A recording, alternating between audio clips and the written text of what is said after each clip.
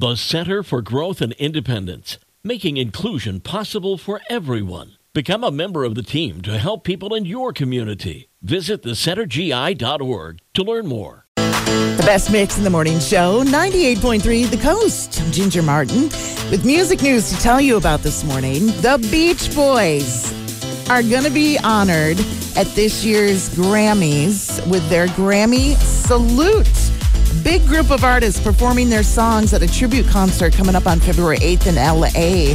CBS is going to air that concert later this year, but some of those artists will include the likes of Norah Jones, Lady A, John Legend, Michael McDonald, and Pentatonix. The Beach Boys joined the ranks of Paul Simon, Whitney Houston, Stevie Wonder, and more with that Grammy Salute.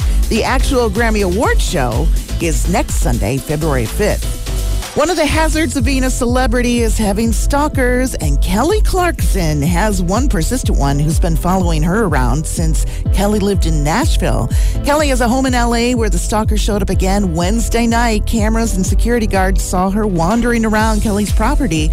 This woman has had a restraining order against her for 10 years, but still manages to find a way to break into Kelly's property almost always at 8:59 p.m. Kelly recently filed another restraining order against a brand new stalker. We'll see if this one deters that criminal. And you know the name Bernie Taupin, Elton John's songwriting partner. He is releasing a memoir called Scattershot, Life, Music, Elton and Me, a real in-depth narrative about his writing style and the events that led him to write the songs he has. The release date for his book is going to be September 12th. And that's your music news for this Friday from 98.3 The Coast.